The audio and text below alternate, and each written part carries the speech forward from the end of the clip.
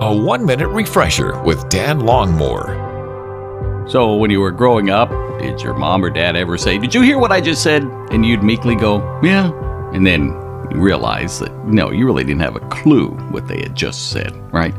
Recently in a restaurant with a diverse group of people, and they were having a conversation about some hot-button topics from somewhat different perspectives, but I noted that they were enjoying themselves because they were taking time to listen. In the book of Revelation, the Spirit says to the 7 churches, "He who has ears to hear, let him hear what the Spirit is saying." How are you and I doing in listening to others today?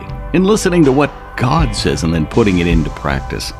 We can take a look at how well we listen to others, for that might give us a reality check on how well we're listening to God and what He is speaking through His Word to you and me today. So let's take time to listen. Refresh and renew with Dan Longmore, afternoons from 2 to 5 on WRGN.